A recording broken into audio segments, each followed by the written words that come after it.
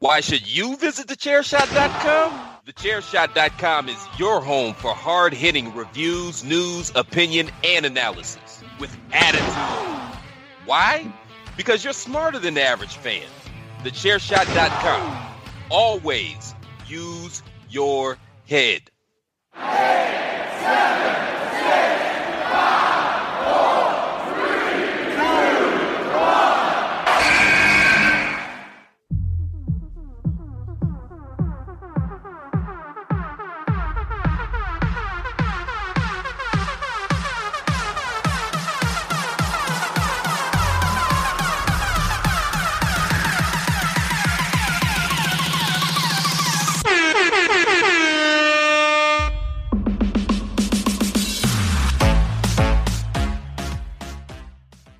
Hello, ladies and gentlemen. Welcome to another edition of the Hashtag Miranda Show. This is your host, the Queen of Soft Style, the Twitterless heroine herself, the ring announcer to the stars, Miss Fancy Pants, and lots of other names. But the one you got to remember, well, Miranda Morales. I'm your host, and welcome to another edition of the Hashtag Miranda Show. I know I've just said all that, but, repetition. Sometimes you got to say things. You know what they say in school. Sometimes you got to say things multiple times over and over in different ways so that way you can retain it. So that's why I just did that whole spiel probably twice for you. But you're going to remember the name Miranda Morales. And this is my show, which is a proud part of the Chairshot Radio Network that can be found on thechairshot.com. Thechairshot.com. Always use your head. Yes, thechairshot.com is your source for wrestling news and information, including podcasts and other articles to pop culture and sports. So there's a ton of variety available for you at thechairshot.com. Now, this is thechairshot.com. Always use your head. Really? I You said it again. You said it, and so I had to do it. Yeah, but you don't always do the plug every time I say it. Well, how am I supposed to know if I'm supposed to do it or not supposed to do it? Are you really fucking with me right now? Are you fucking with me? You just know we've been doing this show and multiple shows now for quite some time. It's going on 2 years. So you should just know. I like to keep it interesting. Wild card, bitches! Yeah! So there you go. Yes, ladies and gentlemen, that is my co-host, the one and only, the kingpin of thechairshot.com, Greg DeMarco. So.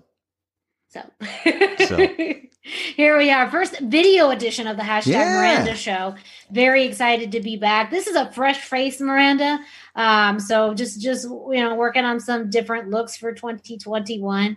I see you got a little bit of a new look yourself. You got a new T-shirt. I do have a new T-shirt. Yeah, I've got this shirt is for Iron and Cloth clothing company. Ironandcloth.co. I work with different companies at different times and love doing that, and still working with Not Dead Can't Quit as well. But this one is one that I've been with for a little bit of time now, and they on their website, they kind of revamped everything, revamped all their offerings, and even have a new blog section of their website. And if you go to ironandcloth.co now, you'll see some stuff from me on there as well. They want to follow along with my journey, through both the weight loss and as we're now up to, or down to, I don't know how you would phrase it, 80 pounds gone. So a larger child than the small child that it was before. And of course, the fight, with chronic myeloid leukemia, they want to talk about that as well. So, just following along. And so, and kind of my rule, if people are going to send me stuff, I'm going to wear it. So, yeah, this is going to be coming in. True. This one actually arrived today, along with another one that I wore to CrossFit tonight. So yeah, I'm very excited about that. Of course, you can go to Iron and Cloth, ironandcloth.co. You can follow them at Iron and Cloth on social media as well. But if you go to their website and use the promo code DeMarco, you'll save 10% on their stuff as well. So, not only do I bring you things, I bring you discounts. And so that's something that I want to do and for the people. So go out there, check it out. Probably see something from me on their site once a week. They'll promote it. I'll promote it as well. I haven't promoted promoted. By the time you listen to this or watch this, I will have promoted what they did. But, I want to space it out and give them some more time, some more pub. So, yeah, very excited about that. Ironandcloth.co. Great. That is a wonderful news. Congratulations on the partnership with them. Don't forget that if you want to follow Greg in all of his CrossFit Instagram famous fabulousness, you can do that at Chairshot Greg. You can also follow the Chairshot at Chairshot Media. And this is on Twitter, Instagram, and Facebook. Me, Miranda Morales, you can find me on Instagram and Facebook at the #Miranda, not on Twitter. Ergo, the Twitterless heroine, saying I wouldn't be calling that if I had a Twitter. But if you do want to follow me on Twitter, well, you can do that at Chairshot Media. Every so often, I will be taking over the Chairshot Twitter account for special events. So make sure that if you want to get a glimpse of me navigating the terrible attempt at Twitter and the Twitterverse and wrestling Twitter, it's not great, but I do my best, and it's been a while. So the next time I'm actually on the Chairshot's Twitter account, it's gonna be a hot mess, guaranteed. Which is just Twitter in general, anyway. So you fit right in. Okay, good. So I fit in real nicely. You do. I mean, it's perfect, and that's why it's good. 4 or 5 times a year, like it just works. It just works. This is So such speaking good shit. of new t-shirts, social media, all of that, and thechairshot.com, Greg, it's time to wind it up. It's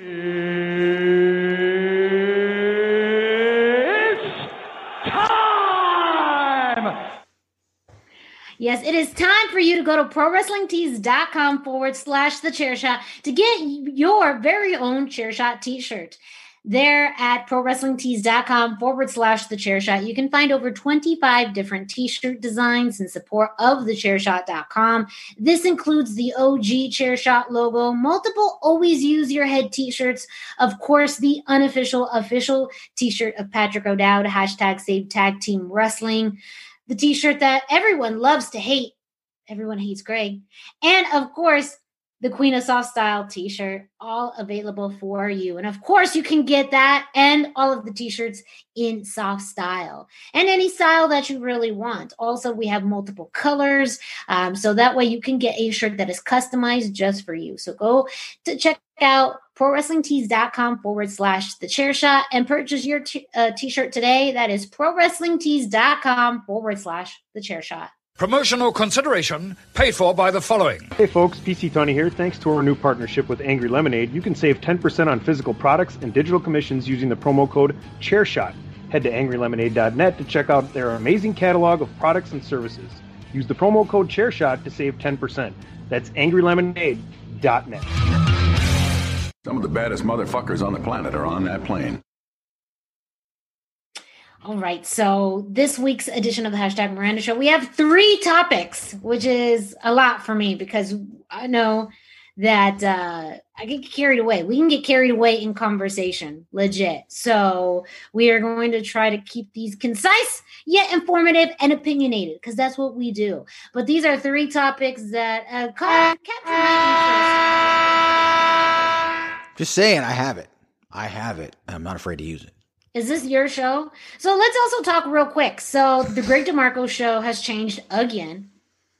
And for those of you who have seen it or not seen it, so about every 6 months, Greg will change the Greg DeMarco show to some other show. New title, new concept, all of that. And literally the last iteration was Chairshot Radio. And one day he accidentally called it the Greg DeMarco Show. And he's like, I guess I'm just going to keep going back and calling it the Greg DeMarco Show. That's so true. All it took. It's literally how it happened. He just accidentally called it the Greg DeMarco Show. And he's like, I guess I'm going to change the whole format again. Cool. And then Chairshot Radio evolved into the daily Chairshot Radio, which can be found on thechairshot.com. That is great. Really quick snippets, great topics. You should all check out Chairshot Radio. But yeah, that was the last iteration of the Greg DeMarco Show change. And now it's changed to Face Heel Radio. Babyface Heel Podcast. Babyface heel. See, I don't even know the name. I'm not even going to learn it for quite some time because I don't think it's going to stick. It's going to So how good? I mean, the first episode went really well. It did go really well. I just won't remember the name. We don't need to change the name every 6 months. But it is different. There are differences. Show, and we're just changing the format. But when we went to Chair Shot Radio, we just changed the name. Like, we didn't change the format. Like, there were format differences this time around in the order of operations and the order of conversation and in a certain topic that's going to go week to week. I mean, it's definitely, there are some differences this time other than just the name. That was your first mistake here. This is the land of no order here. There is no law and order except my law and order here. I am the law. Jesus. All right, fine. Be the law. Shit. Go ahead. Be the law. Yeah. Like, it's fine. It's your show, man. You're good. I'm just trying to say, dude, I like the new format, bro. Like, really. Like, I like it. I think it's actually good. It's a good format. You guys should check out Babyface Heel radio podcast. The third. I'm gonna You're welcome. Get the name right for a while. That should be a thing. And when really be a thing. Finally get it right, then he's gonna change it because he's a spiteful man, that Greg DeMarco. Yes and no. If you listen to the Tuesday morning edition of Chair Shot Radio, spiteful. Yes and no, which wasn't even. You guys just need to. It wasn't even the design. Just listen to our Greg DeMarco end of 2020 year awards. Just listen to that. And oh yeah. And that will just, no, don't do that. No, I don't want people connecting dots. I really don't. There's no. Well, look, the other dots are. It's literally every other episode of the Greg DeMarco show for the past 2 years. You get little clips and hints. This is very much like the National Treasure type of podcast where he has little hints of each one. You collect all the hints and then you finally figure out what that topic is about. When the Wednesday morning edition of Chair Shot Radio is what you're talking about, it is amazing. I had so much fun putting it together. Of course, this show being released on Thursday, you guys all know we record these things on Tuesdays. But I'm super excited about it and hope everybody has a chance to listen to it. Get that history lesson and have a lot of fun. So it's and I'll do it again soon because there's plenty of that topic to talk about. Plenty of stuff. Yes. No. Anyways,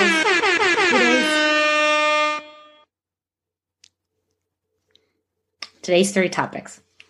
One of the topics we talked about last week, so you know it's coming. But the next 2, or these other 2, I'm going to sandwich one of them in the middle. But one for sure, we're going to talk about because we talked about it last week, and that's Impact Wrestling's Hard to Kill.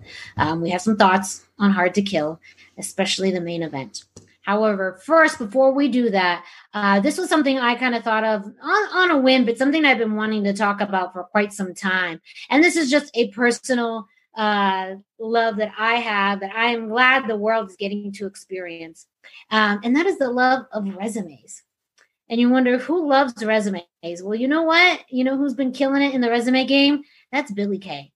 And this whole idea of her resume and headshot has gotten me so over. It's not even funny. Now let's get this straight. So Billie Kay, Peyton Royce, formerly the Iconics, they broke up last year for whatever reason. I'm not sure.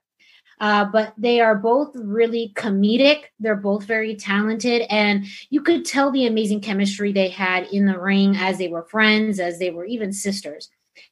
At one point it was speculated that it was because they really wanted to have this push for Peyton Royce. But you still left wondering, what is going to happen to Billie Kay? And she has always had the comedic chops, I think, of the 2, even though Peyton is very funny in her own sense. I've really gravitated more towards Billie's sense of humor because it's a little bit louder. It's a little bit more outlandish. And I think she takes a lot of quirky things and makes them her own. And the one thing that I've seen her do as of late that I think she's taken the ball and run is this concept of her resume. And headshot that she's been sending out, passing out to members of the locker room. Of course, to Adam Pearce one time to try and be hired as his assistant. And I think it's really just taken over. We saw it too on WWE social media. She was on the bump talking about the resume. It's now become when she's on commentary, it's all about the resume. That is part of her shtick, that she has this elaborate resume that details all of her accomplishments and that she kind of pawns off to people to say, hey, I could be a part of your team. Look at my resume. Now, this comes special to me because I've had almost like a deep-rooted career in resume writing. I've had experience working in jobs related to resume writing for youth and adults. And so I literally spent years working on resumes. Even just of late, Greg and I have worked on our resumes. Some of it for fun, some of it, to actually get jobs. But I have a deep affinity and love for resumes. It's a weird thing, but you know what? I have loved it. And I feel like Billie Kay has just pushed this and gotten the resume, the rep, and the respect it has deserved. What are your thoughts? So, I always like to offer a unique perspective, and I look at things from a different angle sometimes. And this is one of those things, because I agree with everything you said, and I really can't add to it, to be 100% honest. I can't build upon what you said. Billie Kay has done amazing. Here's what I love about this. The best things in WWE, let me rephrase that. Sometimes the mid to lower card storylines are the most entertaining. And here's why. Because they put so much time and effort into the other ones, the higher level storylines, that there's a little more flexibility in kind of winging it that goes along with these. R-Truth.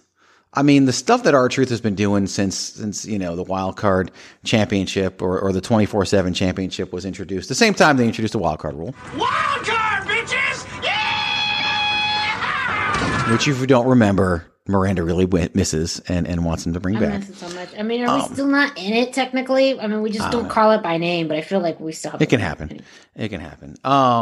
That's really, if you want to be just frank with everything, AEW and Impact Wrestling just ripped off WWE with the wild card rule. That's all they did. So, that's anybody who does anything now crossover is just ripping off the wild card rule. Crossover, wild card rule. No, the thing, I feel like Billie Kay probably has some freedom with this and has some flexibility to do and take it in different directions. And I think that's done really well and amazing. That's allowed her to shine. The other thing I would say is that Vince McMahon kind of knows what he's doing. Okay.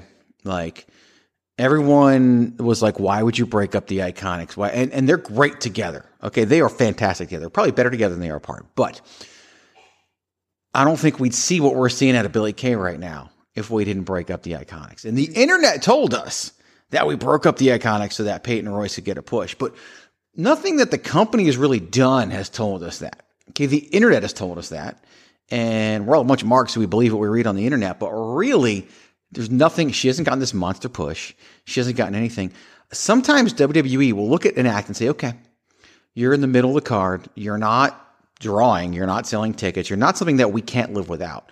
So let's shake it up and just see what happens. They love to do that. And what happens is Billie Kay, personal assistant, deluxe, trying to get a job everywhere. And so we'll put you guys on your own and see who will thrive. And she's the one who's thriving. I don't believe they broke them up to push Peyton Royce. I believe they broke them up to see what would happen and to see. Well, yeah. And I do think maybe at first there seemed to be a push for Peyton. I think that she was put in a lot more singles matches. We didn't really see Billie at all.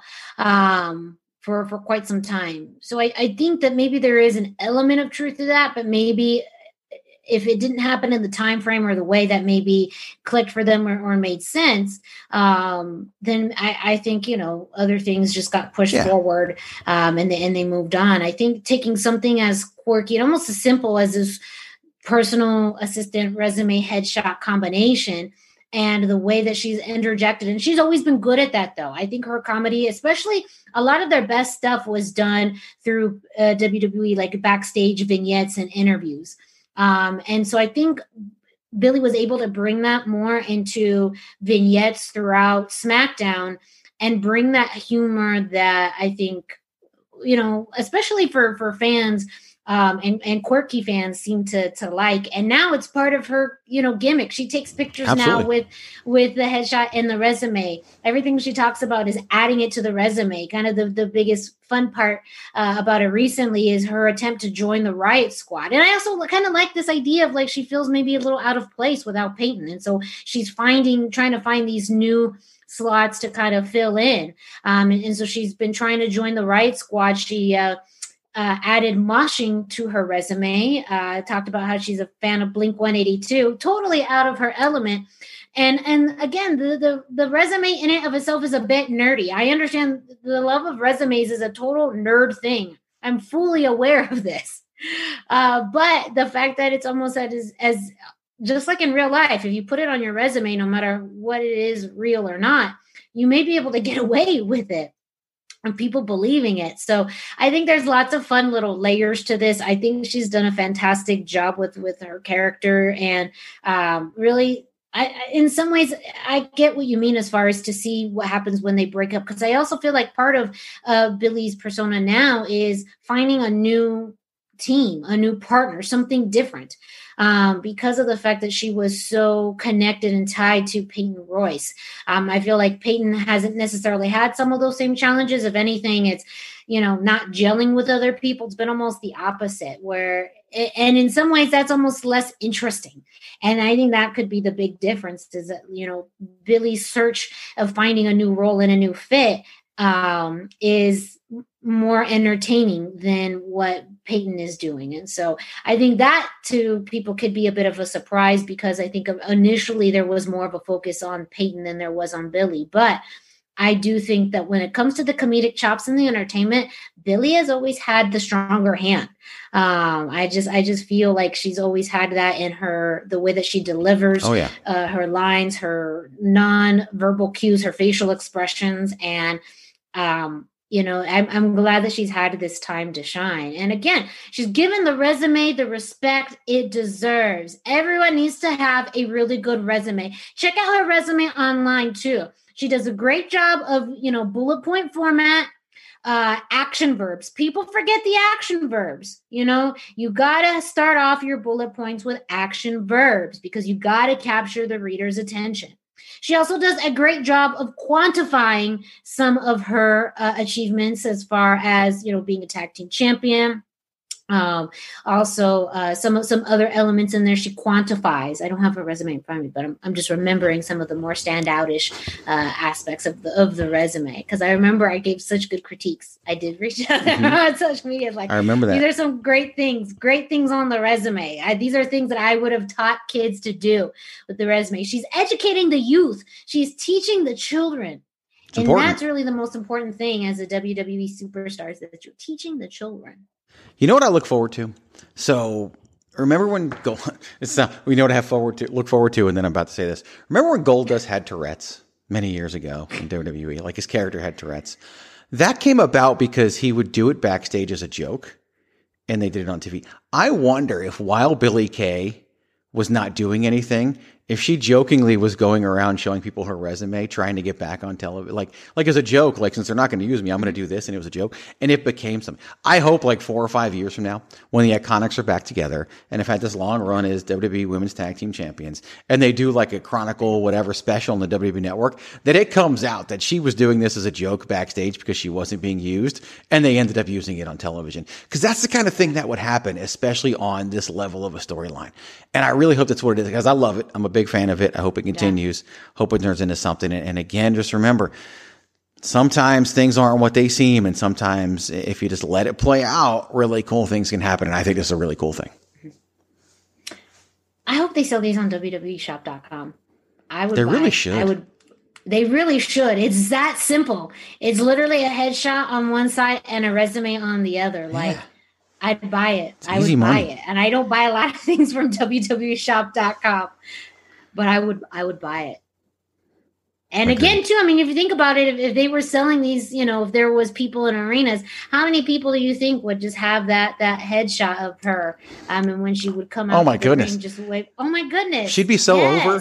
Like she'd be the kind of over that, everyone complains about. Like, she got too over. They didn't want her to get that over. People would literally, if they sold that at the arena for $5 a pop, you could probably sell over 1,000 of them every show. And literally. That's so easy. Think about the ROI. I mean, literally, like a Kinko's Quick Trip, you could sell those things for double-sided. It's probably 75 cents a copy. Sell it for $10. Yeah, oh my goodness. Yeah, gosh.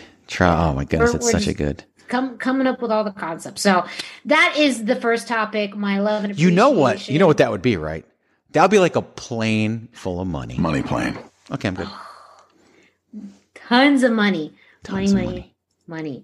You print out the resumes and the headshots, and you just get back the money, rolling in the money. money. Rolling in the money, highest grossing WWE superstar. Because think about it. I mean, she would are you saying she would surpass the New Day? Is what you're saying?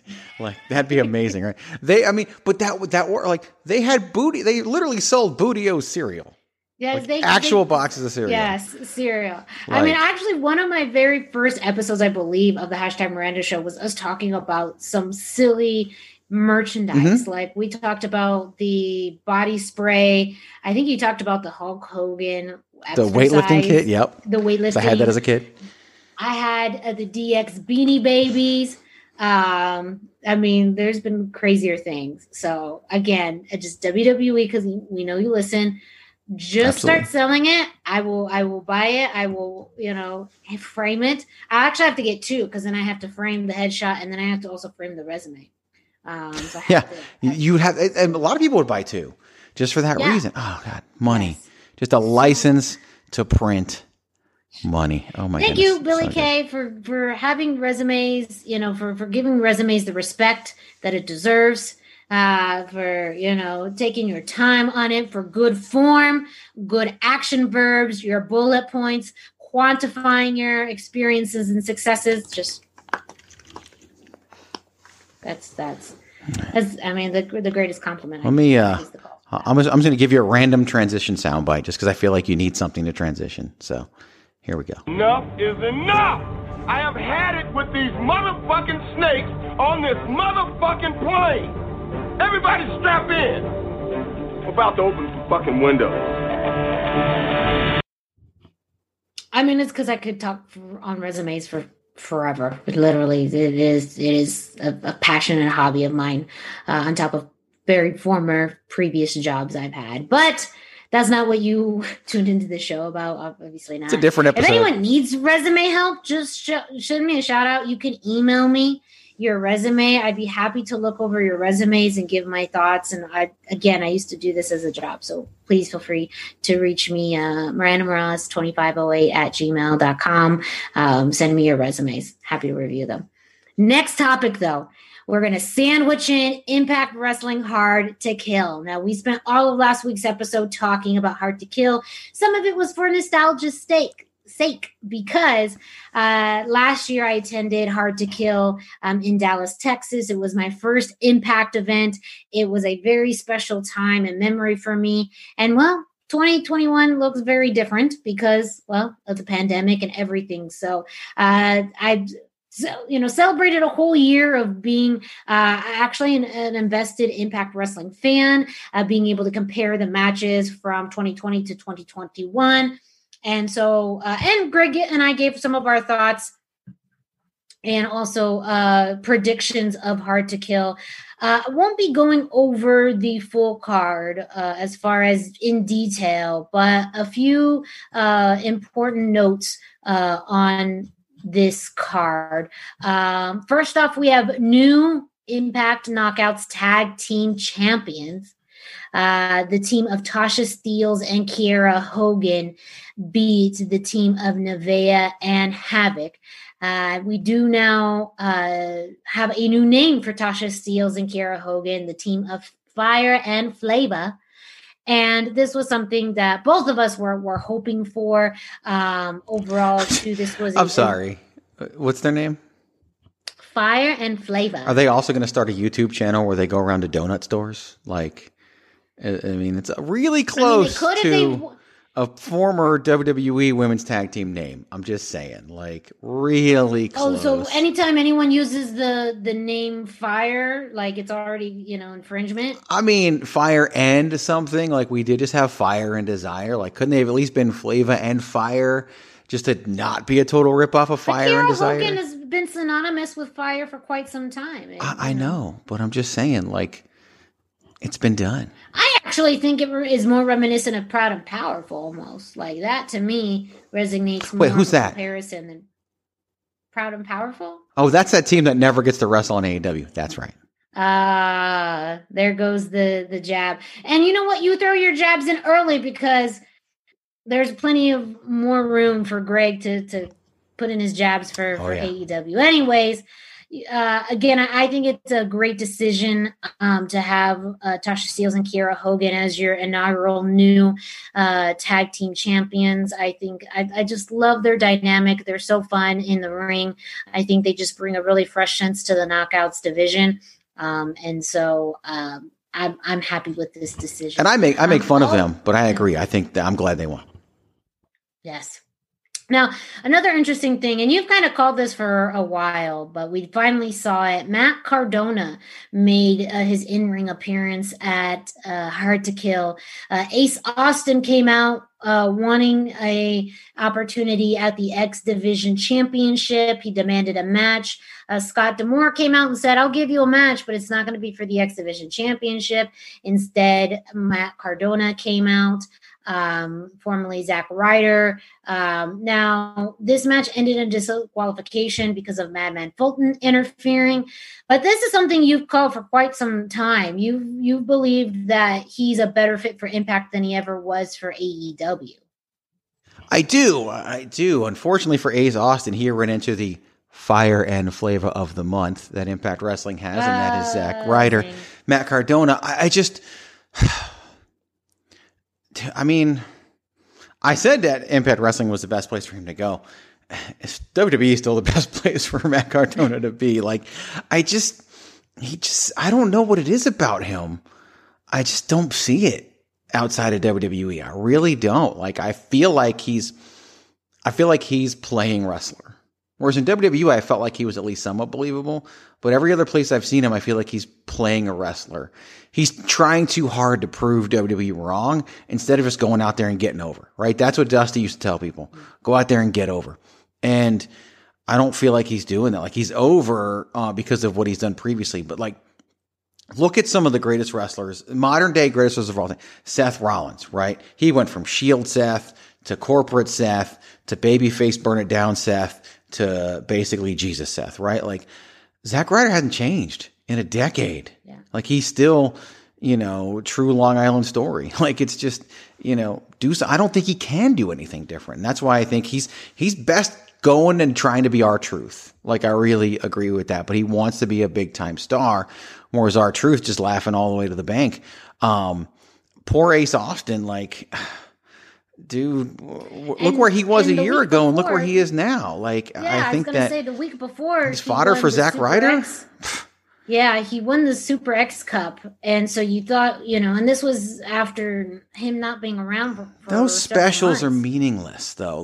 That Super X Cup was done to fill a card.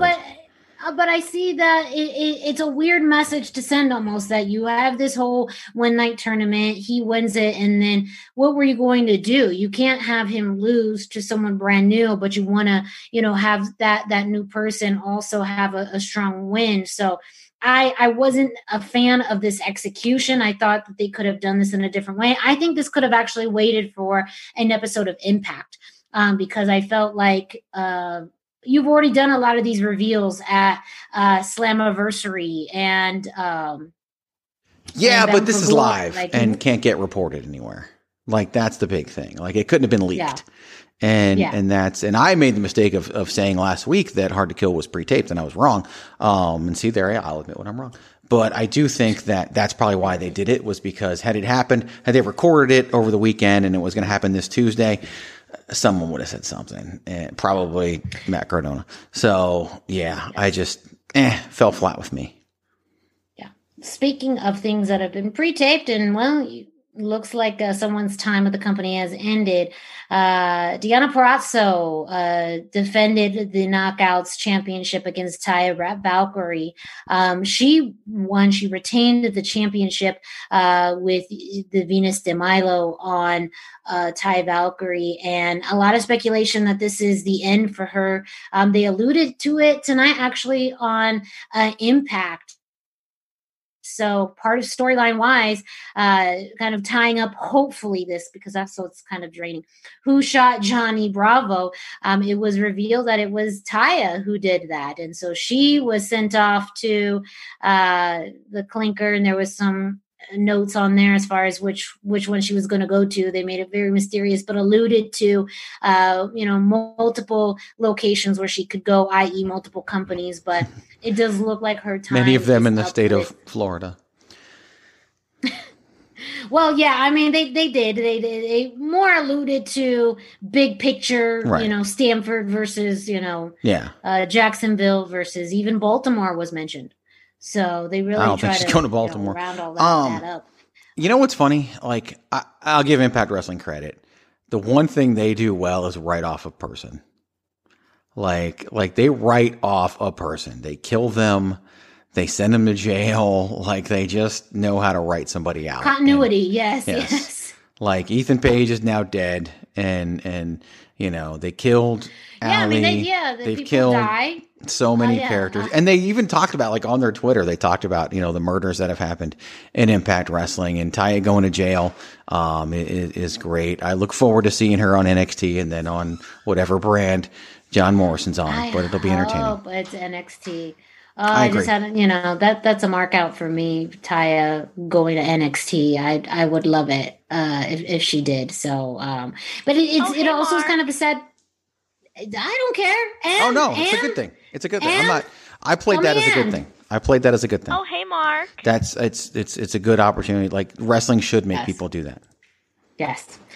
But overall, I mean, this was a great kind of farewell match as far as a very more serious technical match that she's had. We've seen her more in a fun character gimmick, but at the core of it, Taya is a very good, fierce wrestler, and I felt like that's what we got in this match. It kind of felt like it was a little abrupt in the end, and I don't know if that was just the way that they meant to do it, but and maybe it was just more of a clean cut, abrupt kind of finish, but it didn't allow any room for ambiguity. So I feel like that could have been the message that they were sending, but I think that it was a really fitting match for someone who's a big competitor. And the fact that she really did a fantastic job of putting over the current Knockouts champion, Deonna Purrazzo. Like, it really is her division now. I feel like in the people that she's beaten and in the matches that she's had, it really has sold that this is her division now, and she's forming it in her vision. And so I think it's a great way of not only kind of ending the chapter with Taya and doing it in a way that's in a memorable match, but also reaffirming the future of the Knockouts division with Deonna Purrazzo. Yeah, and I don't mind when champions lose if they win it. Like if I consider someone to be a long-term champion, even if they lose it and then win it right back. Like, if you watch UFC, right, anybody can lose. And there are very few UFC fighters who retire undefeated because you can get caught. And Deonna Purrazzo getting caught by Su Yung the way she did with no preparation, but then winning it back when she had preparation, like, that's to me, I know people hate it when we bounce titles around, but that's a bouncing of a title around that I actually like and think is a good way to tell a story. I also like the fact that Taya, who has been somewhat of a joke, was allowed to go out there and remind everybody just how good she is. Put her over decisively, because you should put her over decisively because you're leaving.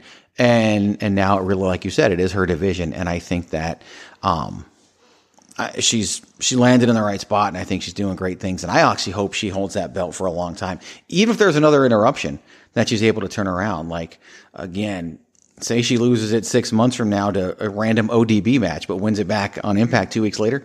I'm down, 100% down, because I don't believe in the fact that a champion's hurt when they lose like that. It's just anything should be able to happen. The formula right with Kylie Ray. I feel like that's what they were building towards with this big baby face push with her. And I feel like they had the formula. They can still do that with somebody else on the roster. I don't know if they go back and visit Jordan Grace at any point. Maybe it's someone else on the roster. Maybe it's someone who's not there yet. And will be coming at one point. Who knows? But I feel like they have some formulas there with different things that they can do. And I would love to see, kind of eventually maybe the story that they were supposed to tell with Kylie Ray done with somebody else. Maybe what they told was the story they were going to tell with Kylie Ray.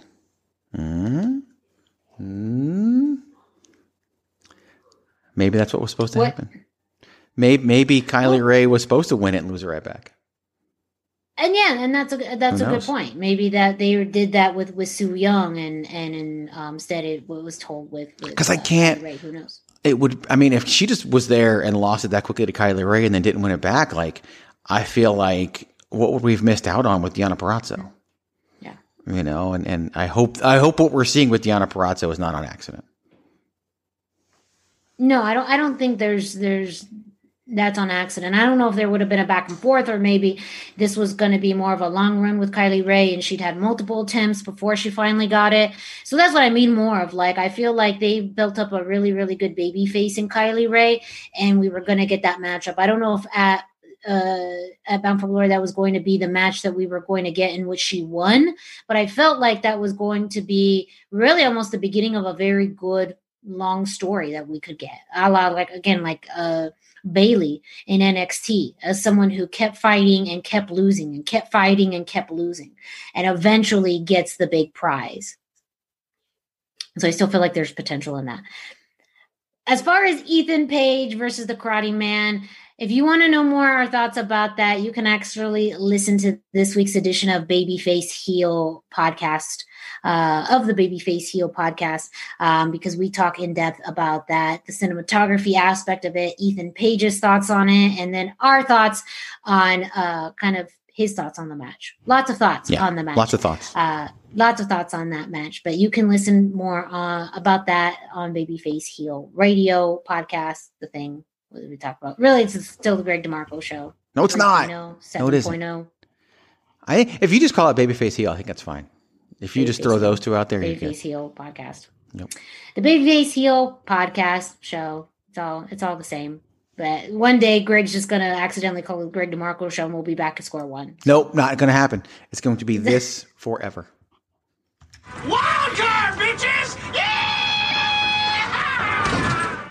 All right, so main event time. This is supposed to be the groundbreaking interpromotional match.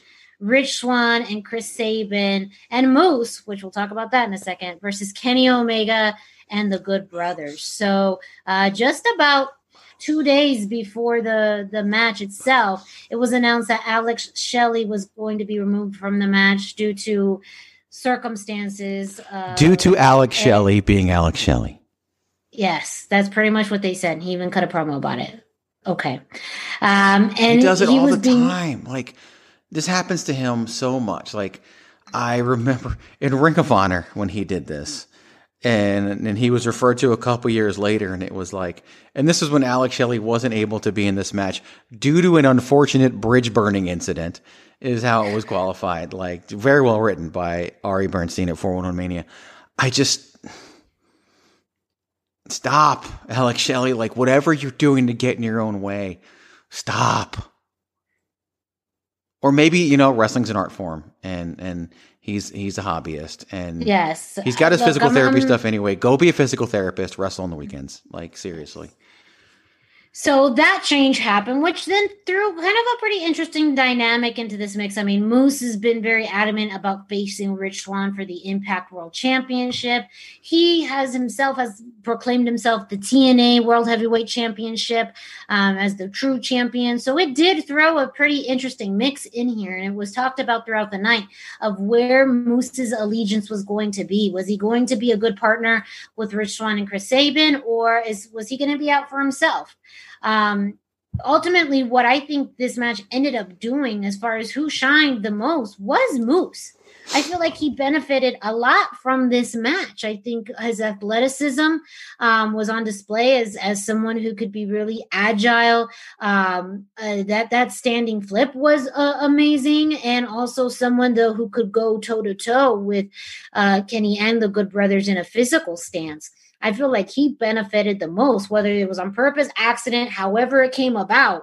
He looked the best out of pretty much anyone here. I don't think the expectations for us were set high on necessarily the performance by Kenny Omega, because I think a lot of this was more just, a match that was more about telling a long game story. And as Greg has mentioned, a pet project, a personal project for Kenny and Don, whatever that may be. But ultimately, the ending that we kind of Can I say something about Moose first real quick? Yes, because you're right. You're right. And of course we weren't ready for it because we found out like day of or day before. Here's the problem with Moose's performance. And the problem with Moose's performance has nothing to do with Moose's performance. Outside of you, who's really talking about Moose's performance? I feel like it's gotten some traction and buzz. You know, Compared to what people, I don't know. Compared to what people are talking about happened in the result of the match, it's like 1% to 99%. Like no one cares what Moose did because of the result of the match. Yeah, and that's what I was going to go to. Ultimately, I don't think this match had the impact, pun intended, that it was meant to when this first. Wait, no. Hold on. Wait. This is such good shit. You deserve some credit for that. This is such good shit. There you go. You get yours. Thank you very much. Here's your flowers. Thank you. Here's your sticker. Good job. It didn't have the same impact that I think we had thought and hoped for as fans. When Kenny Omega came to Impact Wrestling the night after winning the AEW World Championship, it was super buzzworthy. There was a big spike in viewership for Impact Wrestling, both on TV and on Twitch. And it was because, wow, you know, we are seeing this crossover with Impact and AEW with the world champion happening. However, again, as I've stated, all this has really felt is AEW just kind of crapping on Impact as this little tiny engine that's so cute and adorable. And so we're going to help you out and we'll get you, you know, some more viewerships and we'll do this and that. But really it was this catty, condescending partnership. And again, God only knows what is real and what is fake in some of this. I do feel like there's this essence of them that feels like, yes, they really are helping, but I do feel there is a somewhat sense of cattiness of, you know, AEW is so great, even though they're just this upstart compared to kind of the history of Impact Wrestling. And they're just doing Impact a huge favor by having Kenny on there. We did see the Good Brothers on AEW television here or there, but we didn't really know what it was going to lead to. And so the end result of this match was Kenny Omega pinning Rich Swann, pulling the V trigger and the one-winged angel, pinning the Impact World Champion. So the AEW champion pinned the Impact World Champion on an Impact pay-per-view. So tell me, how does this help? Now, I think there's been some people who are saying there's the long game. Wait, there's the long game. There's going to be a chance for Rich Swann to get his revenge, and I don't see it. I don't see that happening. I don't think at any point, because usually too in a program, there's usually some point where, you know, one person gets the upper hand on the other. There was probably 1 week where, you know, the Motor City Machine Guns and Rich Swann did get an attack in on Kenny and the Good Brothers, but not enough to make it believable of they actually had a chance. I just think at no point was there any indication that Rich Swann had any chance of defeating or being successful against Kenny. And it wasn't even, you know, the Motor City Machine Guns and Rich Swann. When you really looked at it, it really was more about, you know, ultimately, how do we see Kenny Omega versus Rich Swann? And, you know, the result was, you know, your world champion, your Impact World Champion got pinned by the AEW champion. Clean. When a mid-carder wins a world title, you got to do something after that. You got to build them. Right? Since the mid-carder has won the world title, he had a high-profile win against a lower mid-carder in Chris Bay. Let's be honest. Okay, we love Chris Bay, all we do. He's lower mid-card than Rich Swann. And then he's been a secondary act in this AEW Impact feud, rivalry. And in the end, he's just going to lose his title to Moose. Like, Rich Swann sucks in all of this. Like, it sucks to be Rich Swann. Like, the only thing he has going for him, if Patrick O'Dowd were here, he'd tell you the only thing he has going for him is that he's married to Sue Young. Like, he's got nothing. And she's probably in a higher profile role in the company now because she's with Deonna Purrazzo. Like, it's just, and she's doing her best Karen, which people didn't see when she first showed up. Like, it was obvious with the hairdo. But like, it's just Rich Swann. And I want to say poor Rich Swann, but here's the thing, man. never should have been world champion. Like, and I don't even feel like he's a world champion. I didn't feel like he was a world champion when he was world champion. When Sheamus beat John Cena in a tables match for the WWE Championship, he was a mid-carder. But then they built him after that. And now Sheamus is a Hall of Famer. Wait, once he retires, he's going to the Hall of Fame. And he's had so many amazing elements to his career. He's won a Royal Rumble. He's a king. Oh, Rich Swann, again, if he was on AEW, he'd be on Dark. If he was back in WWE, he'd be on 205 Live, NXT, or not being used on Raw or SmackDown. Like, I like Rich Swann as a person, and we've actually had him on the old Greg DeMarco show before. And I talked to his wife plenty of times, even recently. But it's like, dude, what did you expect? But even before Kenny came in, now we had Kenny pin him, and which, someone on this program who's speaking right now said exactly that was going to happen. And it's just, I just think the person who's going to come out of this the absolute worst is Rich Swann. Yeah. No, you agree. I feel like this storyline has been interesting as of, I would say, to Saturday, because I'll talk a little bit about the developments of tonight's show, which does put a spin, maybe some hope on this. But ultimately, there is a big question about how much did Impact truly win out of this. They had, again, a rise in viewership really for just 1 week, and then it kind of steadied slowly. I don't even say slowly, like pretty much after the third week. You know why? Because here's how they capitalized on all the buzz. Kenny Omega in a motorhome delivering a bad promo. That's how they capitalized. After Impact Security told Rich Swann he couldn't go out there because the world champion was out there. I just feel like through all of these steps, through the Tony and Tony promos, through the cutting of promos with Don Callis and Kenny Omega, with really the Good Brothers kind of just showing their loyalty more towards the Bullet Club to Impact Wrestling. I feel like Impact has really suffered a lot from this on their credibility already from a year that they had to kind of struggle and rebuild.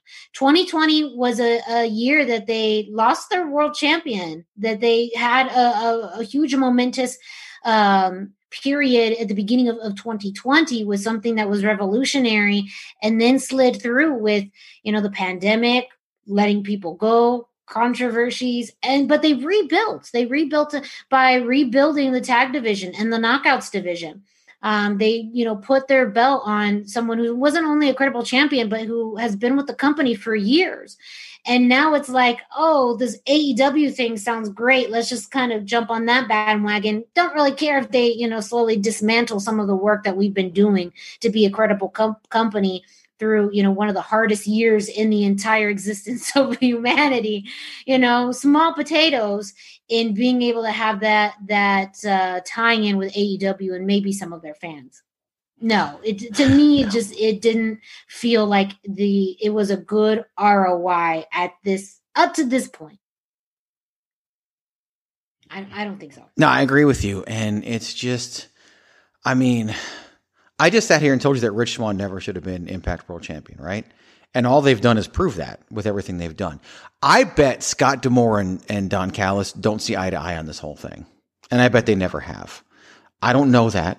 I'm not there. I don't have inside info. Sometimes I do and don't share it. Sometimes I do and I do share it. I don't have it. It's just my observation as someone who, say what you will in terms of when I talk about myself. I've done this at least on a certain level.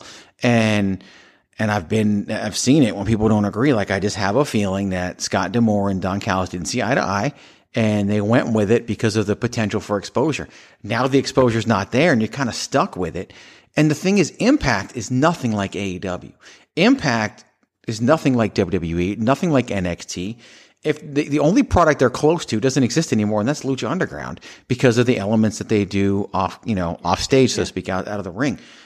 They didn't need this. I think they thought they needed this. And I think plenty of people, when it first happened, thought they needed this. And I can tell you right now, unequivocally, after seeing it for a month or whatever, they didn't need this. And now they're stuck with it. And that's just, if I were them, I'd find the quickest way out and move the hell on.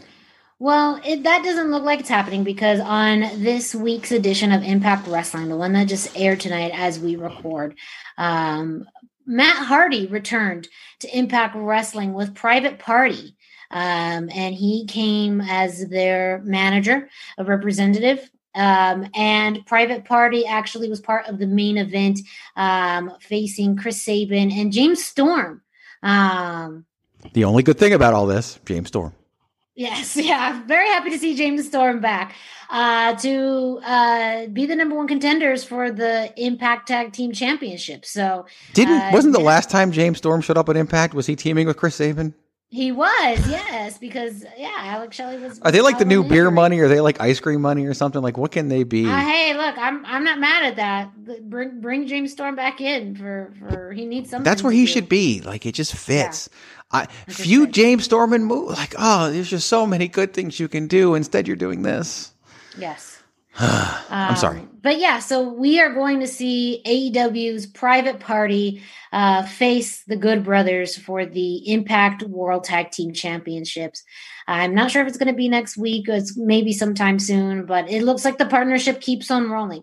Now, this aspect I'm not too mad at. I kind of liked this kind of invasion, especially from Matt Hardy, who has a history with the company. This I didn't mind at all. I felt like this is a new way of telling this story, and I feel pretty hopeful that this is a new chapter. I wouldn't mind not seeing Kenny Omega. It doesn't for a while there. I don't think we will because it does seem like they are moving towards a Rich Swann Moose angle, which I think is fine. It does sound like maybe this is the opportunity for them to finally face off one-on-one. But it does seem like the story is going to continue with AEW. I don't mind it if it's not around the World Championship. I feel like now the tricky part too is now it's around your tag team championships. Now I don't believe Private Party is going to win the Impact World Tag Team Championship, so that will help Impact. And to be fair, I do feel like Impact still is struggling with their tag team division now that the North is no longer there. Esau Sun and Madman Fulton aren't really a full-time tag team. Motor City Machine Guns aren't really a full-time tag team right now. They have a little bit of a deficit with tag teams. So bringing in a team like Private Party, I think is a great one-off. I think it's a great short-term story to tell. But it does go back to ultimately who benefits from this. Is Impact going to benefit? And chances still feel like it's not so much. So I'm going to surprise you then. I think they're going to win the titles. Oh. And here's the weird thing about it, right? They win the title.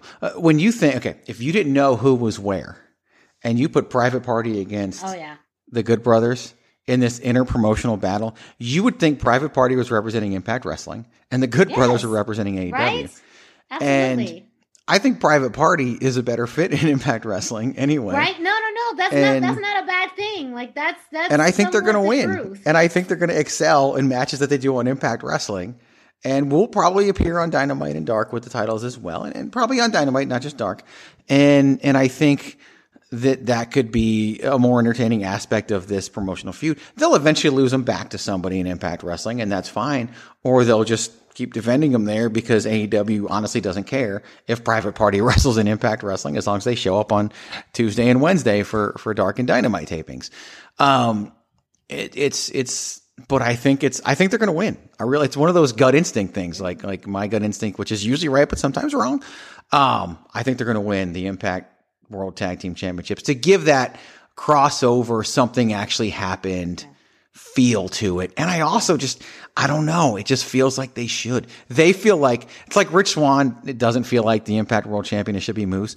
Private Party feels like a better Impact Tag Team Champions than the Good Brothers. Yeah. For whatever reason. I agree with you there. The Good Brothers haven't really fit in Impact Wrestling for me anyway.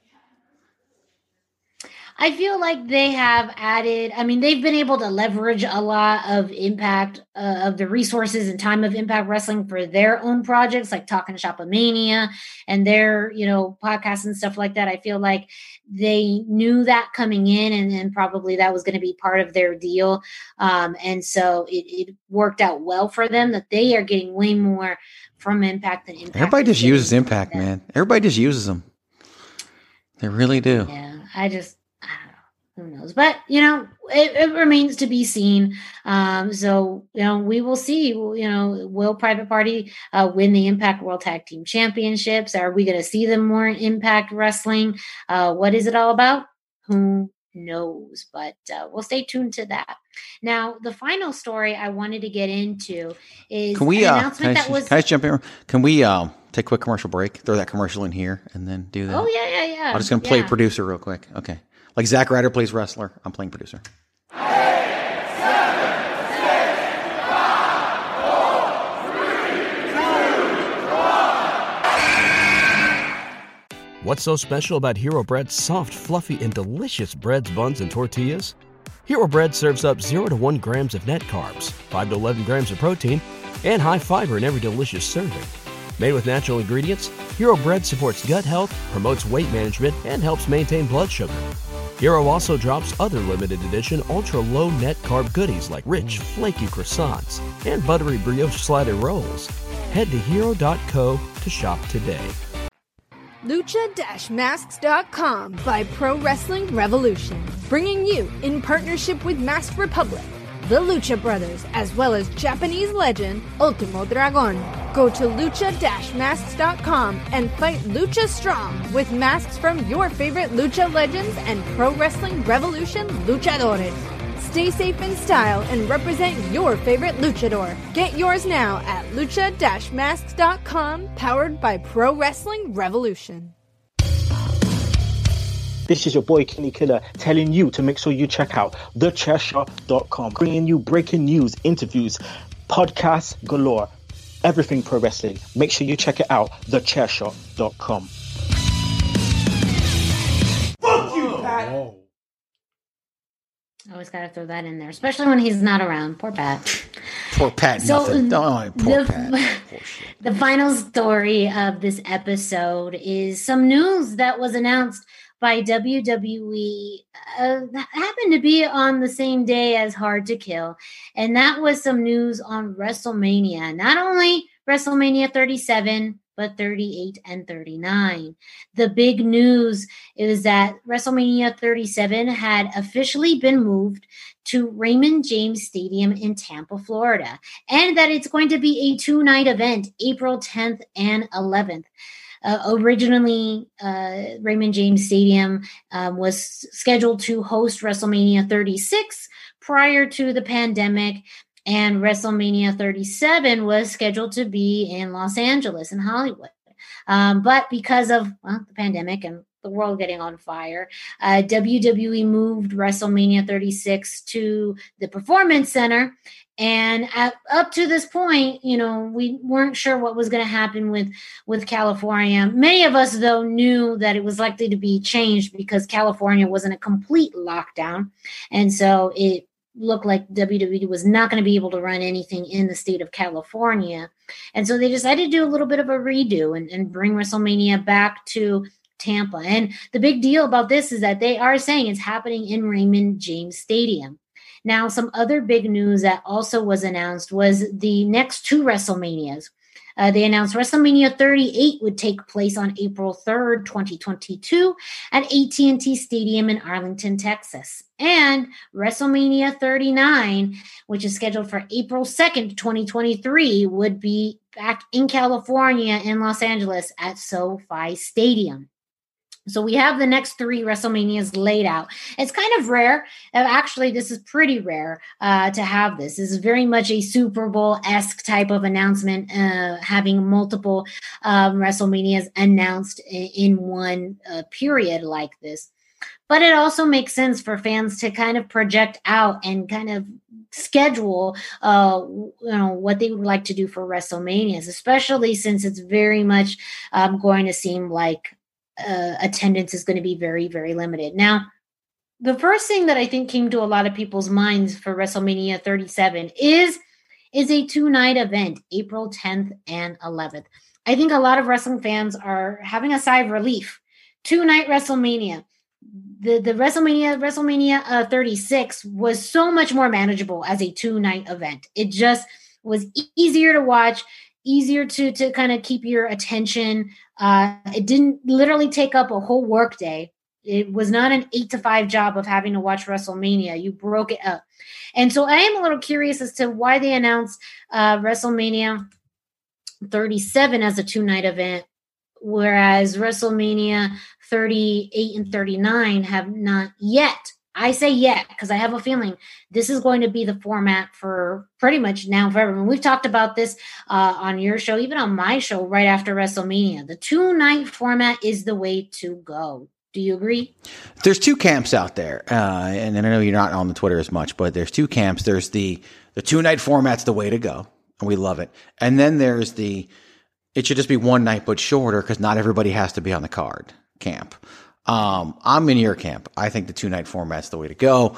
The same people who say WrestleMania should be 1 night but shorter also love that Wrestle Kingdom's 2 nights. But, wrestling fans on the internet are hypocrites. So wrestling. If AEW did a 5-night Mania themselves, they'd be like, this is the greatest thing ever. It's just because AEW did it. But so that's why, and I agree with you. And of course, because I interjected my thoughts and I now forget the question you asked me. But 2 nights. Good. Yes. Good. Yes. I definitely think it's good. I think it's the way to go. I do believe the reason why it's this year's 2 nights is because barring any craziness, even though the state of Florida is way more liberal about these things, you're not going to have a full stadium. You're just not. It's just not going to happen. And I think they'll find a great way to present it and produce it, and it'll be highly entertaining. And I think you said this, even off air, and we talked about it.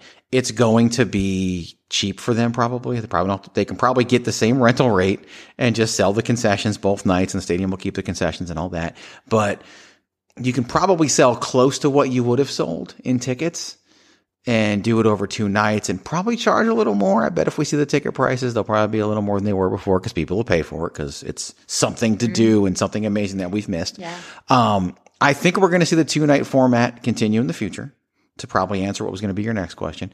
But I also think that it's a wait and see approach, in my opinion. Like, I think, right now you don't know if AT&T Stadium in Arlington, Texas will cut you a deal for 2 nights, like Raymond James Stadium probably is right now. You don't know if SoFi Stadium would, because in 2022 and 2023, maybe we'll have everybody back and they want to charge a full price, and maybe financially it doesn't make sense for WWE to do that.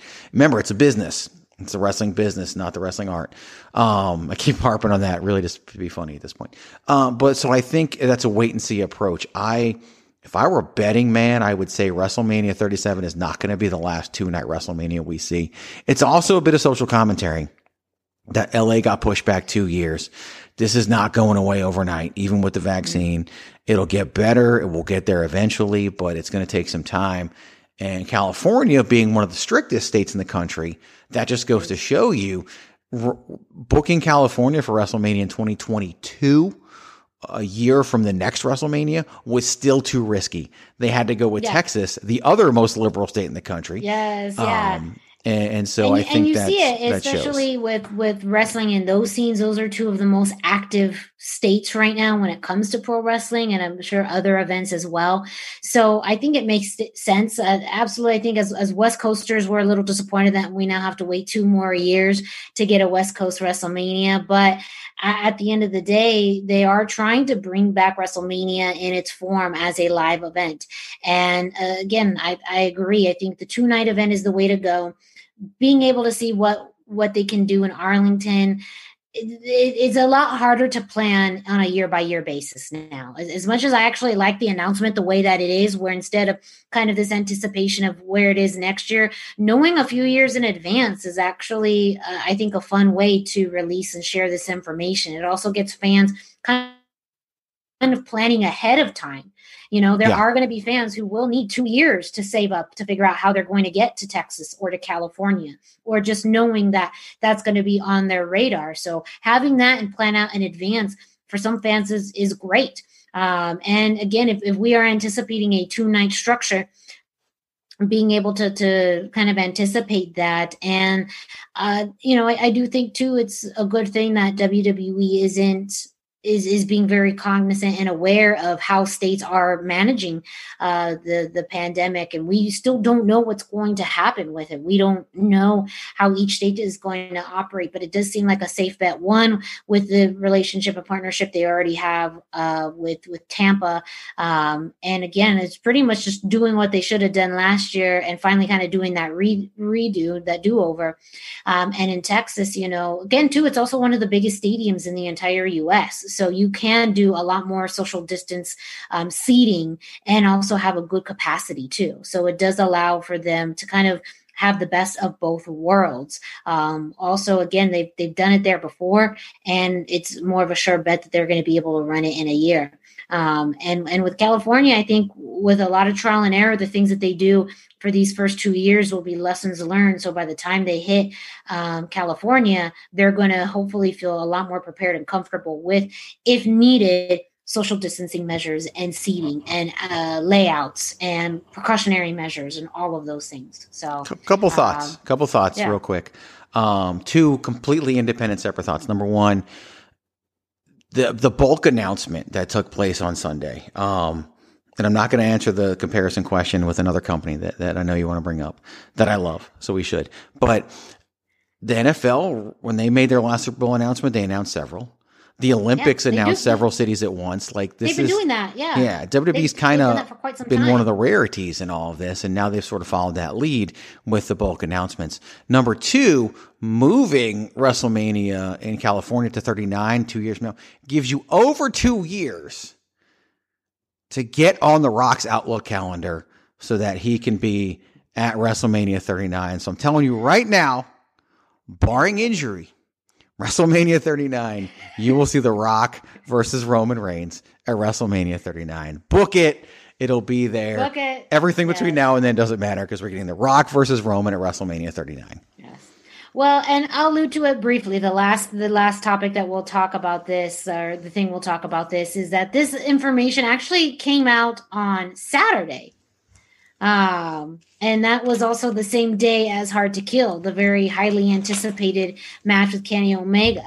Now, the announcement, the way that WWE did it was really funny with the fake newscast and all of that. I think it was a great way to announce it. So kudos to them. But it did get me wondering, why out of all the days of the week, out of all the times they could share this, did they decide to share it on probably one of the other bigger days in wrestling? Was it coincidence?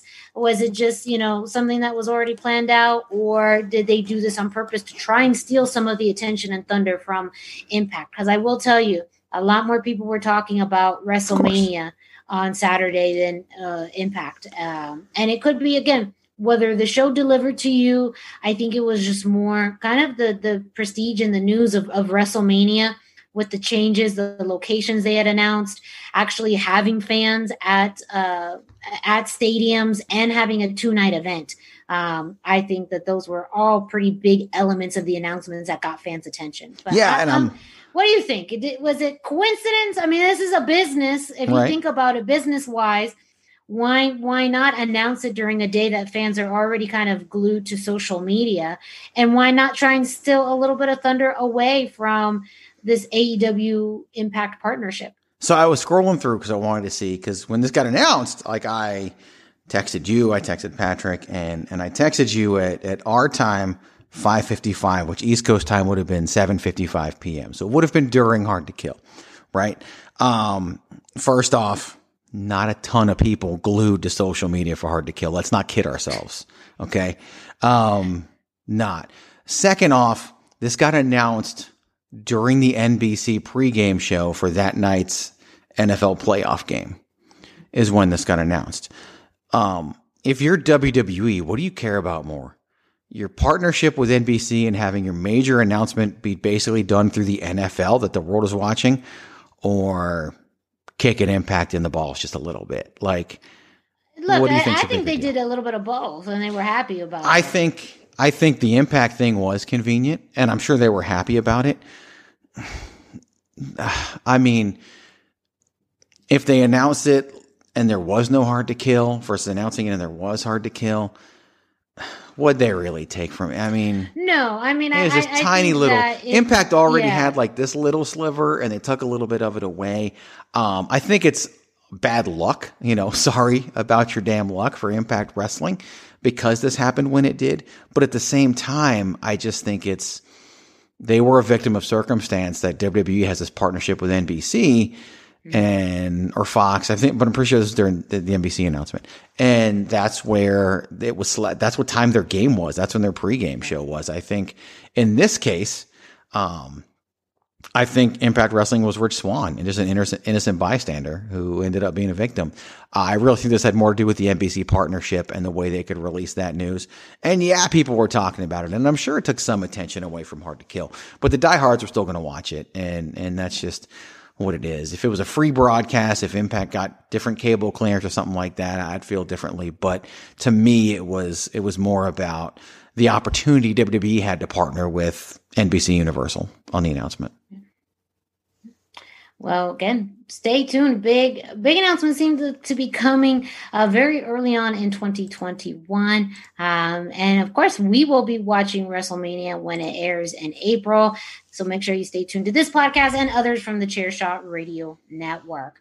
And that's it. We wrapped up another edition of the Hashtag Miranda Show. All 3 topics covered. Thank you so much for listening to this show. If this is your first time listening or watching us, well, thank you very much. If you didn't know, you can watch this podcast through the Chairshot's YouTube channel. You can see these lovely faces.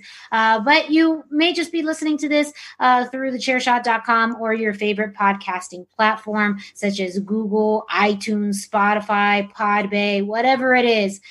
Let us know. You can subscribe, rate, and review. So you subscribe and get notifications every time a new episode drops. You can leave a 5-star rating, and you can also leave a review. Let us know what you think of the show. Give some input on topics that you'd like for us to cover in the future, or just what you think of the show as is. Don't forget to follow us on social media. Me, myself, Miranda Morales. You can find me at the Hashtag Miranda on Instagram and Facebook. You can follow Greg on Instagram, Facebook, and Twitter at Chairshot Greg. And of course, follow the Chairshot at Chairshot Media on Instagram, Facebook, and Twitter.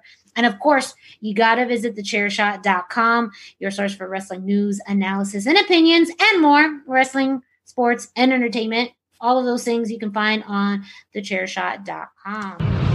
Thechairshot.com. Always use your head. Oh, I almost got it. Almost.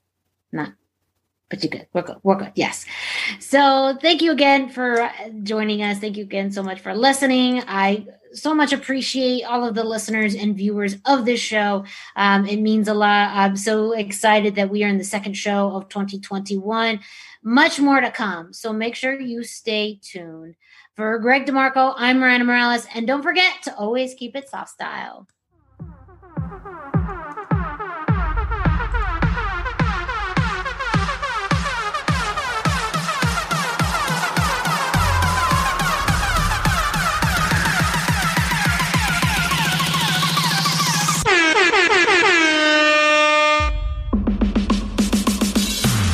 Enough is enough!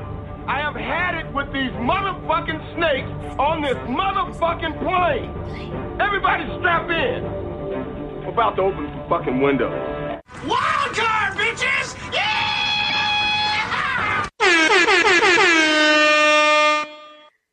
What's so special about Hero Bread's soft, fluffy, and delicious breads, buns, and tortillas? Hero Bread serves up 0 to 1 grams of net carbs, 5 to 11 grams of protein, and high fiber in every delicious serving. Made with natural ingredients, Hero Bread supports gut health, promotes weight management, and helps maintain blood sugar.